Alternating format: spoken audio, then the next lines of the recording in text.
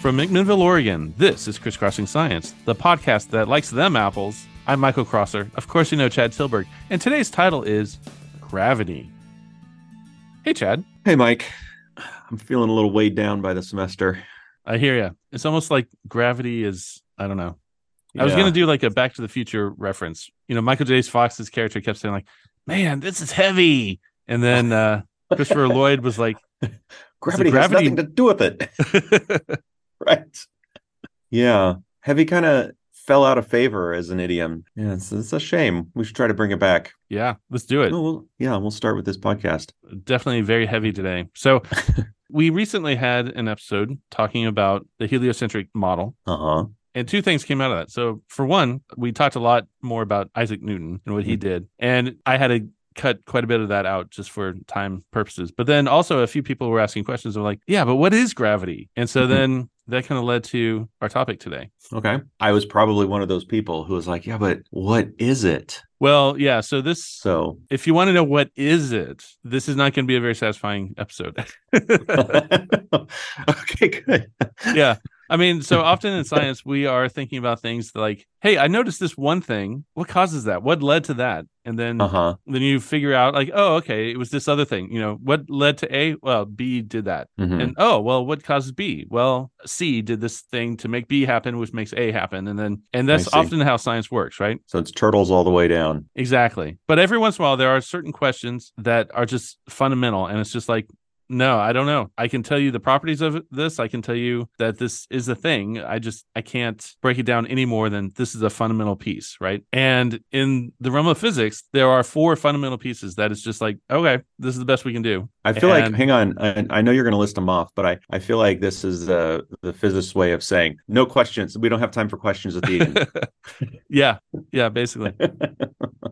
Sorry, go ahead. Hit me with a Fantastic Four. Oh, the Fantastic Four. Okay, so gravity, electromagnetism, the strong force, and the weak force. These are the 4 fundamental forces of nature. So gravity is what we're going to talk about today. Electromagnetism. What about procrastination? Is that not on there? Seems like that should be on the list. I think that's the weak force. Okay.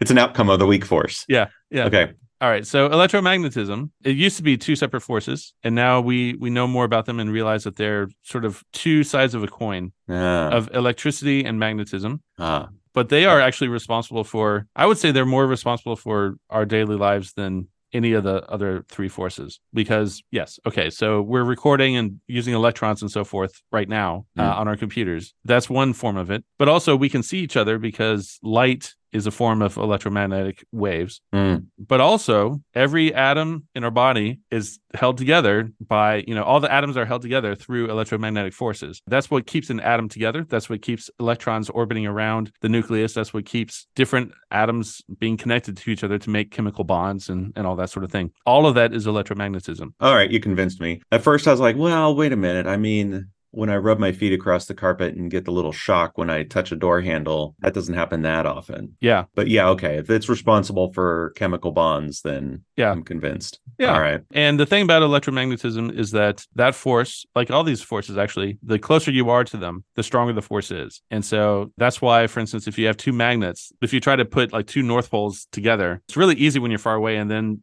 your hands always slip when you get really, really close to them. And so electromagnetism would make you think like, okay, well, I know that positive charges attract negative charges. So like a proton and an electron, but that 2 positive charges should repel each other, like 2 protons. And so then that's true. And so an atom that has however many protons, carbon has 6 protons and 6 neutrons in its nucleus. How does it keep those 6 protons together? Because they're all repelled from each other by electromagnetism. Right. It turns out there's this force called the strong force, and it's called the strong force because it's stronger than electromagnetism, about 100 times stronger when you're looking at inside of an atom. But then it falls off very, very quickly after that. Like if you get more distant than about the size of an atom of the nucleus, really, then it basically falls off to 0. But so it's extremely local. Yeah. But that's called the strong force. It's what holds the nucleus together. Okay. I'm guessing that was discovered after gravity and electromagnetism. Yeah. Okay. Yeah. And then there's something called the weak force,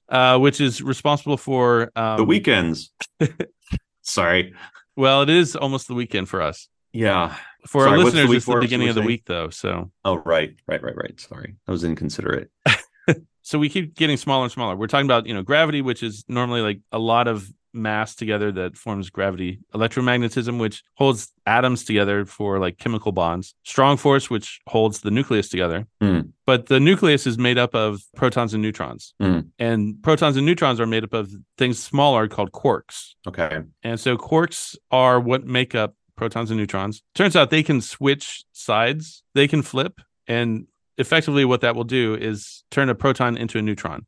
Now, this is important for a lot of things to happen. So for fusion in the sun, we have to have that ability to turn protons into neutrons and so forth. That's very important. And so therefore, that means basically it's ultimately important for us because we would not be around if fusion did not happen in different stars and so forth. So it is important, but it's also given a name called the weak force, which kind of implies its importance as well. It's just, sure, whatever.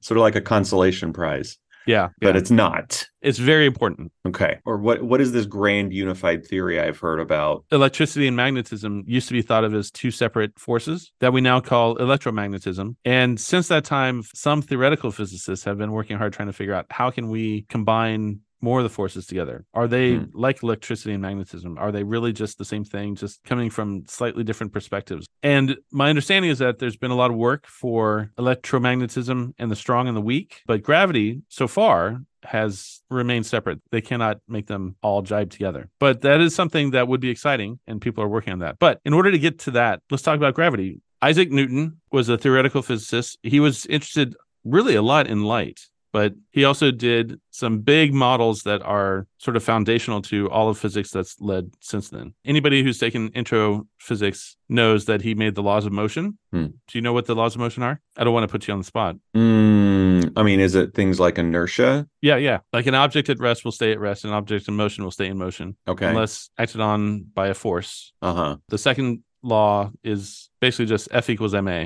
Force equals mass times acceleration. Okay. Yes. Sorry, I've been talking to our intro students, and that's the shorthand. You just say that, and then they're like, oh, right, okay. And then the last one is often said as for every action, there's an equal and opposite reaction.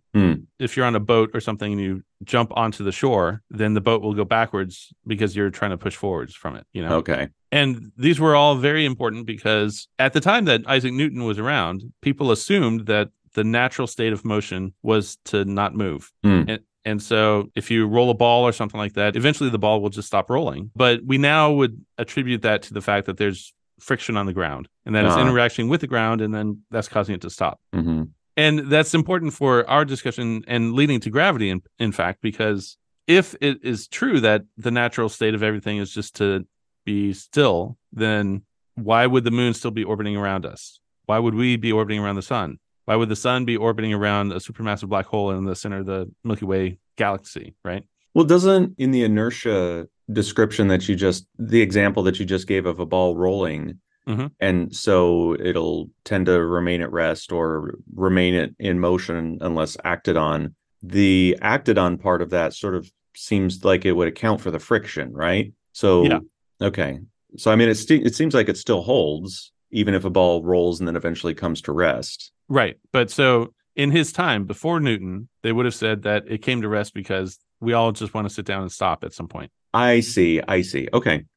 And he was saying, no, there are other forces acting on it to make it stop. I see. So he's the one who said, let's think about friction, for instance.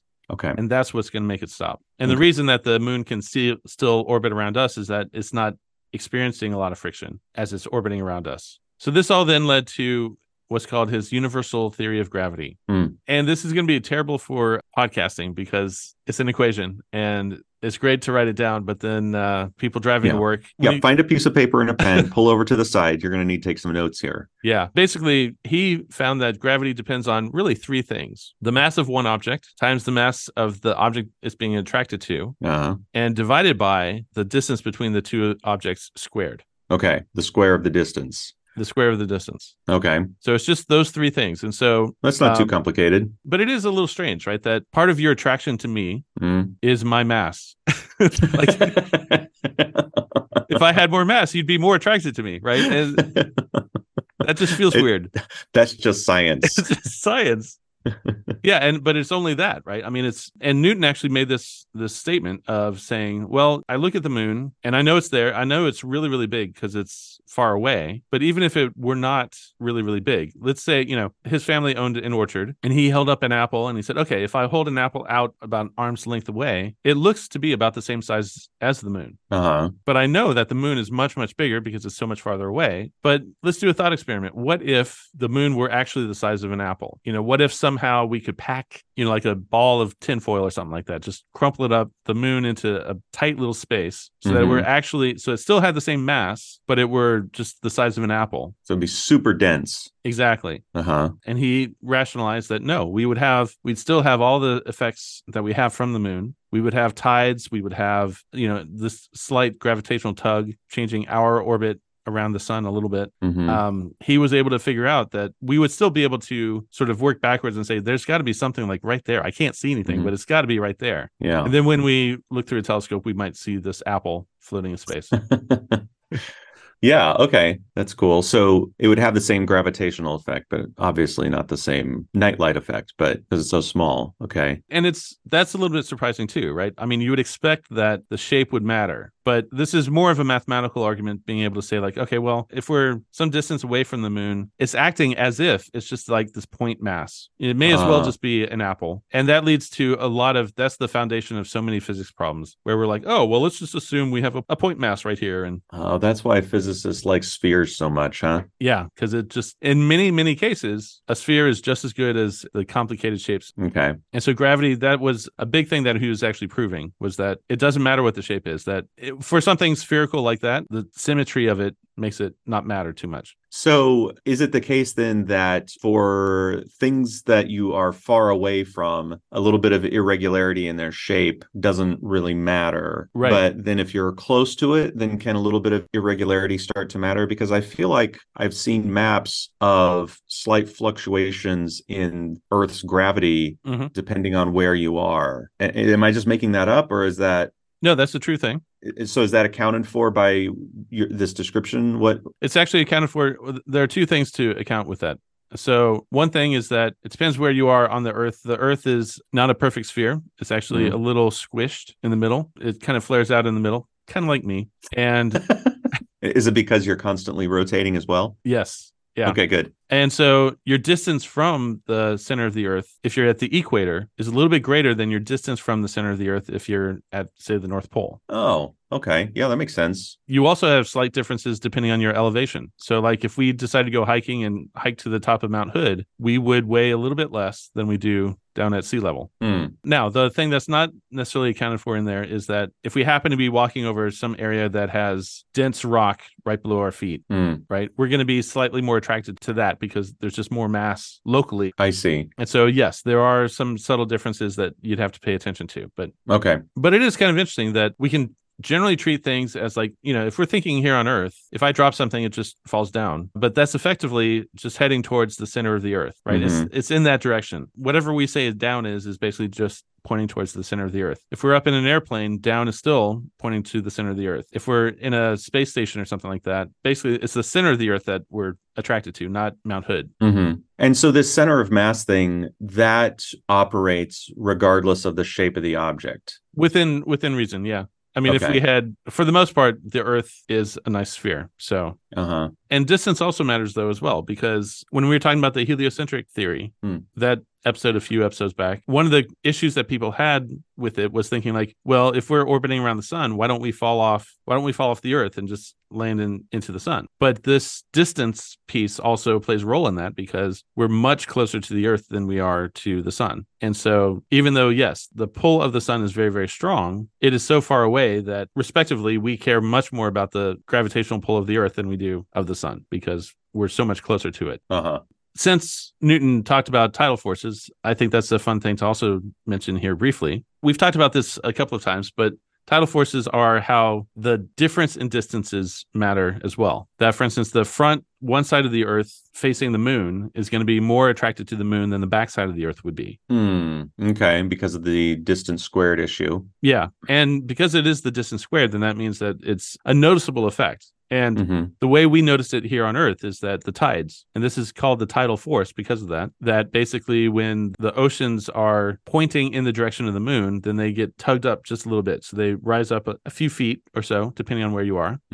And the same thing happens in reverse when they're pointed directly away from the moon. I call it the Wile E. Coyote effect, but it's basically they're left behind. They're not as attracted to the moon, and so they're just kind of floating off a little bit more. And so we have 2 tides per day because the Earth is rotating underneath where the moon is. And so twice a day we have a point where once a day we're facing the moon directly, and once a day we're facing directly away. And so we have 2 high tides because of that. And so the highest high tide is the one that is facing towards the moon. Correct. And so basically, I have this image of the Earth as basically this bulge of water that is always being pulled up towards the moon. And then the land mass is just sort of rotating inside that bulge of water. Yeah, that's my cartoon as well. Yeah.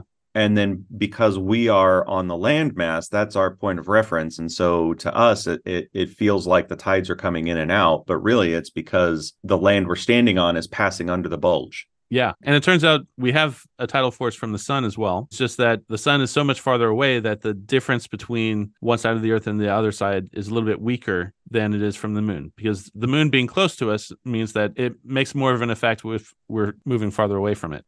But even with that, the sun's tidal force is only about a third of the moon. So it's still important. They still matter. Yeah. Okay. And actually, that's why the maximum of the tides changes from day to day. Like you can look on tide charts and so forth and see like, oh, well, when is high tide and what time and all this stuff. It's because it depends where the moon is relative to the sun. That when we have what's called a new moon, which is when the moon and the sun are in the same part of the sky, then they have a really strong tidal force because they're both working together. They're tied, the ocean's being pulled in the same direction by both of them. Yeah. But if we have a mid-phase, a quarter moon or something like that, that means the moon is pulling in 90 degrees from where the sun is pulling. So they're kind of fighting each other in that case. Okay. And so the tides tend to be a little bit weaker at that point. So I've heard of king tides and neap tides. Is that accounted for by this combined effect? So they will only occur when there's a new moon. Yes. So the king tides? Yeah, because that is when the maximum tides are. Okay. But it also has to do with where the moon is relative to Earth, because so the moon is not orbiting us in a perfect circle. So sometimes it's a little bit closer, sometimes it's farther away. And so, we just had a solar eclipse here, not too long ago, where it was called an annular eclipse because the moon blocked the sun, but the moon was farther away at that time. So it left a ring behind, basically. It didn't block the sun entirely. But there are other times when the moon is really, really close. And it's those times that the newscasters will call it a supermoon, or they have all these exciting names for the fact that it's just incrementally larger in the sky than it normally is. But when we have one of those, then the moon is actually a little bit closer to the Earth. And so its tidal forces are even more dramatic than they would normally be. Okay. And so when you have those going on, people will call it a king tide, for instance, just to demonstrate like, okay, this is really more dramatic tides than we normally have. So, okay. Yeah, cool. I feel like I've also heard of tidal forces operating elsewhere in the solar system, like Jupiter pulling on its moons and the sun pulling on Mercury. Yeah. And so in what way are those similar to what we're experiencing on Earth? Because in that case, we're not talking about a bulge of water being attracted up. How should I understand those? Well, I mean, Jupiter has a moon called Io, I-O. And in that case, it actually is mostly water. But that moon is actually, it has a very eccentric orbit, meaning that it's sometimes really close to Jupiter and sometimes really far away. And it's such a strong effect there that the tidal forces actually matter a great deal to Io. It will, when it's really, really close to Jupiter, elongate the moon quite a bit. So, oh, really? Yeah. So the entire moon will like squish out. And then when it gets farther away in its orbit, it kind of bounces back to the sphere. And then it comes in close and it squishes out again. And, moving that much material like that actually heats up the moon of Io quite a bit.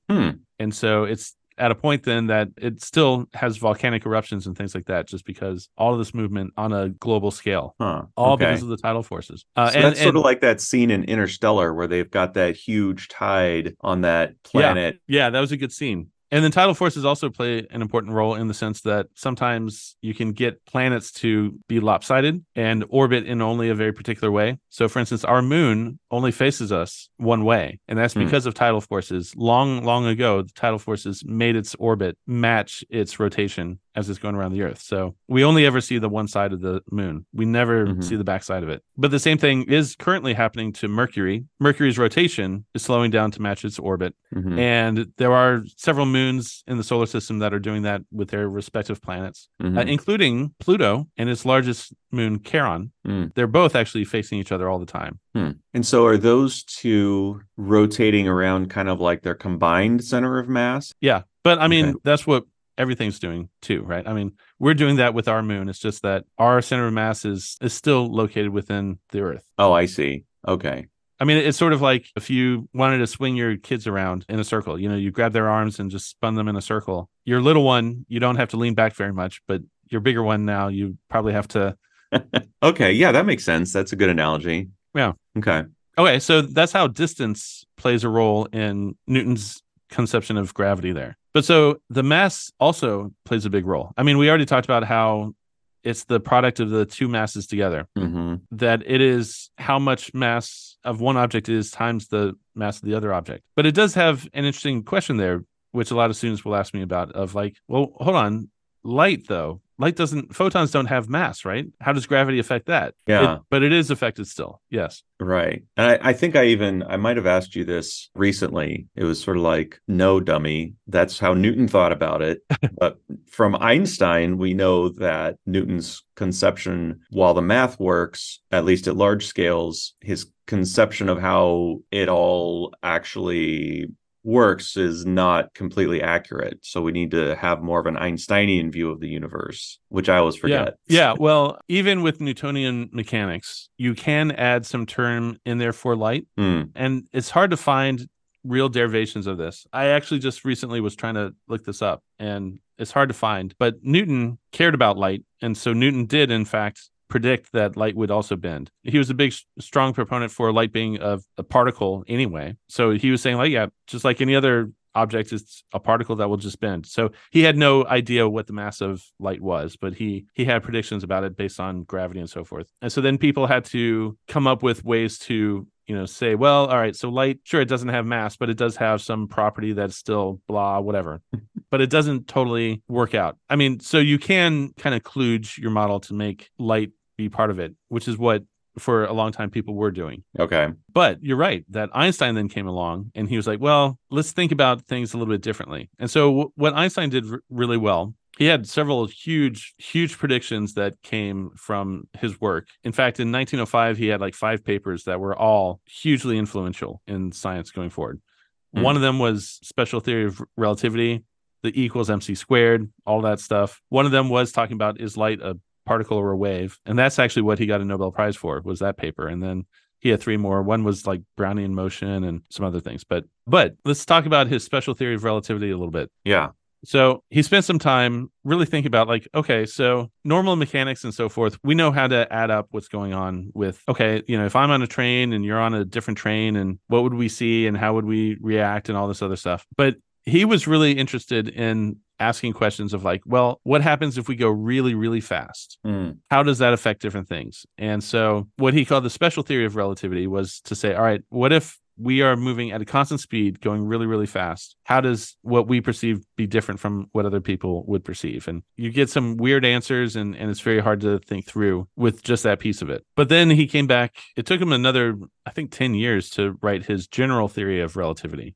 And the reason he called his first one the special theory was because he was only considering what happens if you're traveling without forces acting on you. So talking about Newton, right? You can move in a straight line. You've got inertia. You're moving in a straight line unless a force acts on you. Okay. And then Einstein, for the general theory, was like, all right, what if there is acceleration? What if something is acting on you? And the biggest thing to act on you is gravity. And so then his general theory is really answering the question about gravity for the most part. And so maybe you've heard of this idea of space-time. Yes, I have heard of space-time as, I don't know, some sort of 4-dimensional construct, something like that. And they're all related to each other. But it is a difficult thing to wrap my little 3-dimensional brain around. Yeah. I mean, our normal everyday life is dealing in 3 dimensions. We've got X, Y, and Z, or up, down, forward, back, whatever. And it's only if we're doing extreme things, that time really plays much of a role. And so when he was doing his special theory of relativity, he came up with some ideas of how time would change depending on how fast things are moving. That if you're moving really, really fast, like near the speed of light, then you will experience time differently than I would. And again, this is very hard to kind of grasp and to kind of really feel like you feel good about it. But basically, time can change if you're moving at high speeds. I don't know, man. I feel like I experience time differently than my kids do every morning when we're trying to get out of the house. So because you're moving fast and they're moving slow, or put that in your model, Einstein.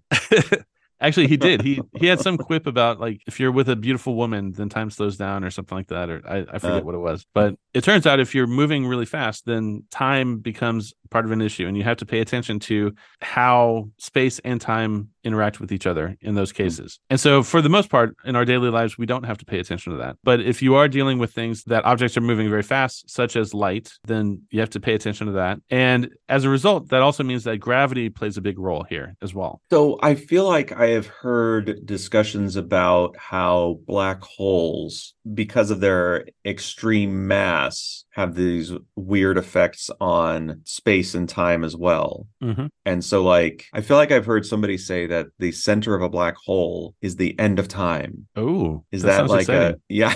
So I mean, it was one of those sort of like popular physics kind of speakers. I think they were just trying to make the point, though, that they're so massive that they bend space and time. Yeah. So it's a hard thing to grasp if we're talking about 3 dimensions plus this extra fourth. So let's imagine instead thinking about just 2 dimensions, basically. Okay. Let's say we had a trampoline in our backyard. Okay. Which I never did growing up, but me neither. And then imagine, we put a bowling ball in the center of the trampoline, right? The bowling ball is going to cause the entire trampoline to kind of bend downward a little bit. So you have sort of a dip in the middle. And if you were to roll a ball anywhere near that bowling ball, the path of that ball would kind of curve around where the bowling ball is because of that dip in the trampoline. And let's ignore the fact that this whole analogy to describe gravity requires using gravity.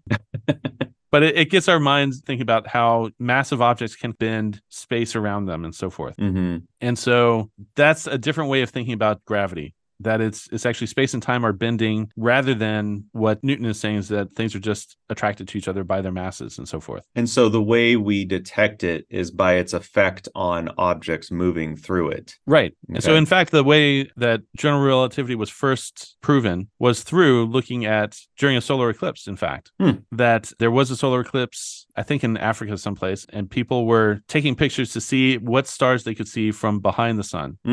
Because if it's dark right now and the moon blocks the sun and there's a solar eclipse, I can see stars in the sky in the middle of the day, right? Those stars I would not be able to see until like 6 months later. But we know exactly where those stars are, right? Because we're just going around the sun. We're orbiting around and we see the stars. Generally at nighttime are the ones pointed directly away from the direction of the sun. But if we have a solar eclipse in the middle of the day, we can see exactly what the stars should be back there. So we know where they belong. Right. And what they found was that the starlight coming from stars, even a little bit behind the sun, that we should not be able to see at all. That light actually bent around the sun and they were able to take a picture of it. So like they could compare these 2 sets of stars, knowing 6 months later, they took pictures of those same stars and could detect that from our vantage point during the solar eclipse, they shifted a little bit and were actually visible to us. They should not have been visible to us. Now, it is possible that using Newtonian mechanics, you could kind of predict something like that happening, but not to the same degree. So the people who did this experiment, they were expecting to see some effect of that, but whether it's the factor of 2 or not was what they were really looking for. I see. Okay. I was reading some arguments about this of what's the difference between these 2 ideas. And the one way to think about it is that Newton was thinking of it not intentionally. He was just looking at how things were working, that basically Newton was only considering how gravity affects space curvature, but he wasn't taking time into account at all. And so Einstein came along and he was like, well, time also plays a role. And if you incorporate that into gravity, then you can see that space and time are both changing. And so it turns out that gave a factor of 2 to this whole effect. But Einstein makes that prediction, and we see that with solar eclipses. We can see that with, as you're describing what would happen with the black hole is that basically it bends space-time so much that it's basically like a pinpoint, a single point in space that has no space whatsoever. It's just like a single spot in the universe, which is hard to kind of imagine. Like if you fell into it, then, I mean, you would be also getting shrunk down to that as well. So, yeah. But we also, if you remember, we had some interviews with some Nobel laureates recently. Yes. And they talked about the same effect as well, is that they could actually measure, if they move their clock from one elevation up just a few inches higher, they could actually, their clocks were so sensitive that they could actually tell the difference between where they were, because the gravity changed just that subtle amount. And that also changed the time by an even more subtle amount. Yeah, so that is a good demonstration of space-time being a real thing. Yeah. That movement through space affects the time. Yeah. They're inextricably linked. And also, I mean, satellites and things more dramatically have to resynchronize their clocks every once in a while because they're farther away from the center of the Earth. Their gravity is different from our gravity here on Earth. And so they have to resync every once in a while. And that is a very common thing. Yeah. And we need our satellites to be synced up so that we're communicating appropriately. Right. I mean, it's actually a big problem. I mean, it's something that engineers really had to spend a lot of time working on to figure that out. So, well, I would say that I'm not entirely unsatisfied. I think I just need to, like with the question of what gravity actually is. And I mean, I don't know exactly what I even mean by that question. Like, am I asking you to like hold up a substance and point to it and say, you know, here's gravity or something? Yeah. But it's clearly demonstrated by the examples you gave that we can observe its effects. Right. And sort of like the way that you might close your eyes and sort of feel around in a room, and then you can get the lay of where all the walls are. You can sort of start to get a sense of the shape of it by how it affects your detection of the universe. Yeah. And right now, I guess that's what I'll have to be satisfied with. Yeah. Well, cool. Thanks, Mike. This episode was recorded on the beautiful campus of Linfield University. Rudy Ortega wrote our theme music. If you like this episode or others like it, you should subscribe to the podcast. That way you'll download the latest episode as soon as it becomes available. While there, leave a comment and rating, and that'll help other people find our podcast. If you have questions about the universe, email us at crisscrossingsci@gmail.com. All one word, all lowercase. Or hit us up on Facebook. Until next time, thanks for listening.